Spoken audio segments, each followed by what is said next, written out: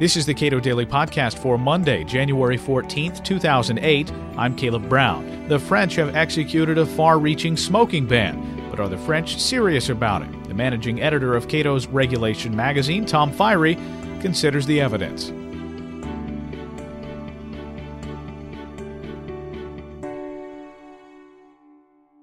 Essentially, what has France done?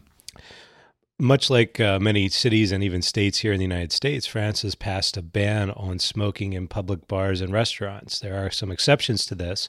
One is you are allowed to smoke outside on a covered patio. There's a tremendous amount of regulations saying exactly what is acceptable, even in that situation.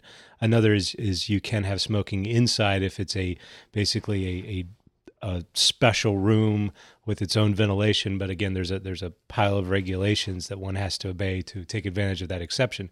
Basically, they're doing what we're doing here in the United States. They're basically banning any sort of indoor smoking, even in bars and restaurants. When you think of France, you think of French people smoking baguettes in cafes, in bars, right. And that seems to be like an ingrained part of French culture. It is part of the lifestyle, and that's kind of the irony of this. Of course, when you also think of France, what you think of is a fairly socialized economy, including a socialized healthcare. So maybe, as I think about this, there is a little bit of an argument for the French decision to do this, which is unlike here in the United States. If I choose to smoke in France and I develop some sort of a smoking-related illness, I truly am imposing a cost on the rest of society.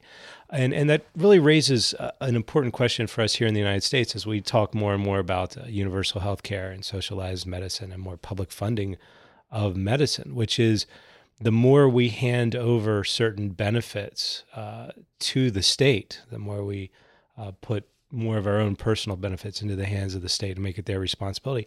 They do have more and more right then to tell us how we live our individual lives. There is a certain logic to that, and that should make us nervous. But the French have clearly, for decades, clearly said that's the way they want to go. So again, there is a certain logic to it. It's no longer the logic of liberty, fraternity, equality, unfortunately, but whatever France is now, it does seem to follow along. Now, France, for a long time, had a government monopoly on the production of cigarettes.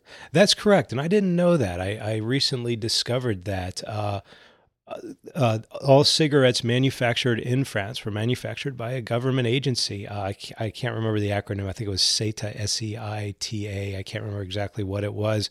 And that's the case up until 1999, and this is a famous, I think it's pronounced Gaulois, cigarettes, Gaulois, I believe. Were all produced by this government agency. So all the money from those sales went to the government agency, and the few cigarettes that were imported into the country and sold were sold under the auspices of this firm.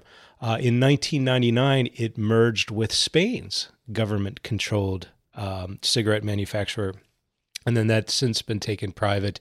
In fact, it's right now it looks like it's about to be sold to the Imperial Group, which is a large international tobacco company. But up until 1999, France's cigarettes were made by the government, sold by the government, and profited the government. How stringently do you think the French government will actually enforce this ban? Well, that's the interesting question. What we found is that some places will pass these bans, but then not really enforce them. What comes to mind is New York City, where everyone lauded, New York City has banned smoking, and the mayor got on all these kudos and stuff. But my experiences in New York City is if there is a ban, it's not very much enforced, and from what I hear, the fines aren't that large, and possibly on purpose to allow some degree of freedom. In my experience, I recently took a trip to Italy, and I know. Again, okay, maybe there is a smoking ban in indoor places in Italy, but it doesn't seem to be enforced very much. And maybe that's not a bad thing. I mean, right now, we're in the midst of this rather puritanical push to get rid of tobacco. And I guess, next we'll ban dancing or some other thing that people enjoy. There does seem to be this public push for cigarette bans. And maybe the best way the politicians can respond to this is, okay, we'll pass your ban. we just won't enforce them all that hard. And, granted, I would love to have a lot more honesty from politicians who say, no, this is an infringement on liberty and infringement on the marketplace. And we clearly have a case without these bans of the market fragmenting into places that try to serve non-smokers and places that try to serve smokers. But if the politicians feel they can't adequately get away with it, maybe a paper tiger of a ban is a second best option. Tom Firey is managing editor of Regulation Magazine. This is the Cato Daily Podcast. You can subscribe to or read the latest edition of Regulation at our website, cato.org.